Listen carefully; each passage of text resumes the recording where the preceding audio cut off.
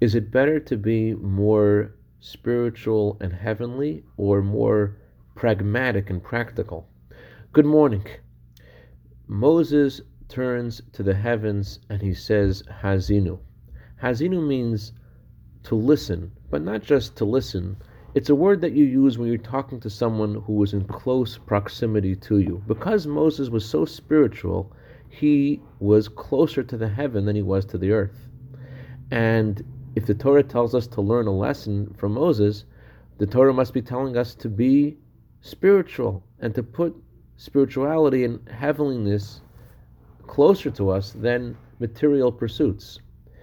However, there was a prophet that arose after Moses who was considered to be the greatest of all prophets except Moses, named Isaiah. And Isaiah said, Hazinu Aretz. He was closer to the earth.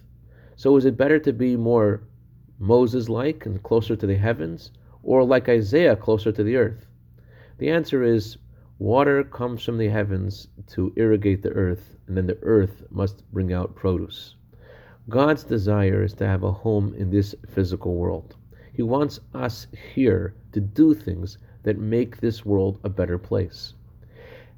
In order to have the inspiration to do that in the right way, you have to learn from Moses. You have to not care so much about the physical, because if you do, you'll get bogged down by it and you won't be able to impact it.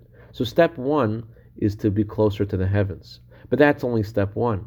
After that, you have to think practically how you can have an impact in this world and make this world a better place. I'd like to dedicate our minute of Torah today to the neshama of Leah Bas Arya Leib, whose anniversary of passing is tonight.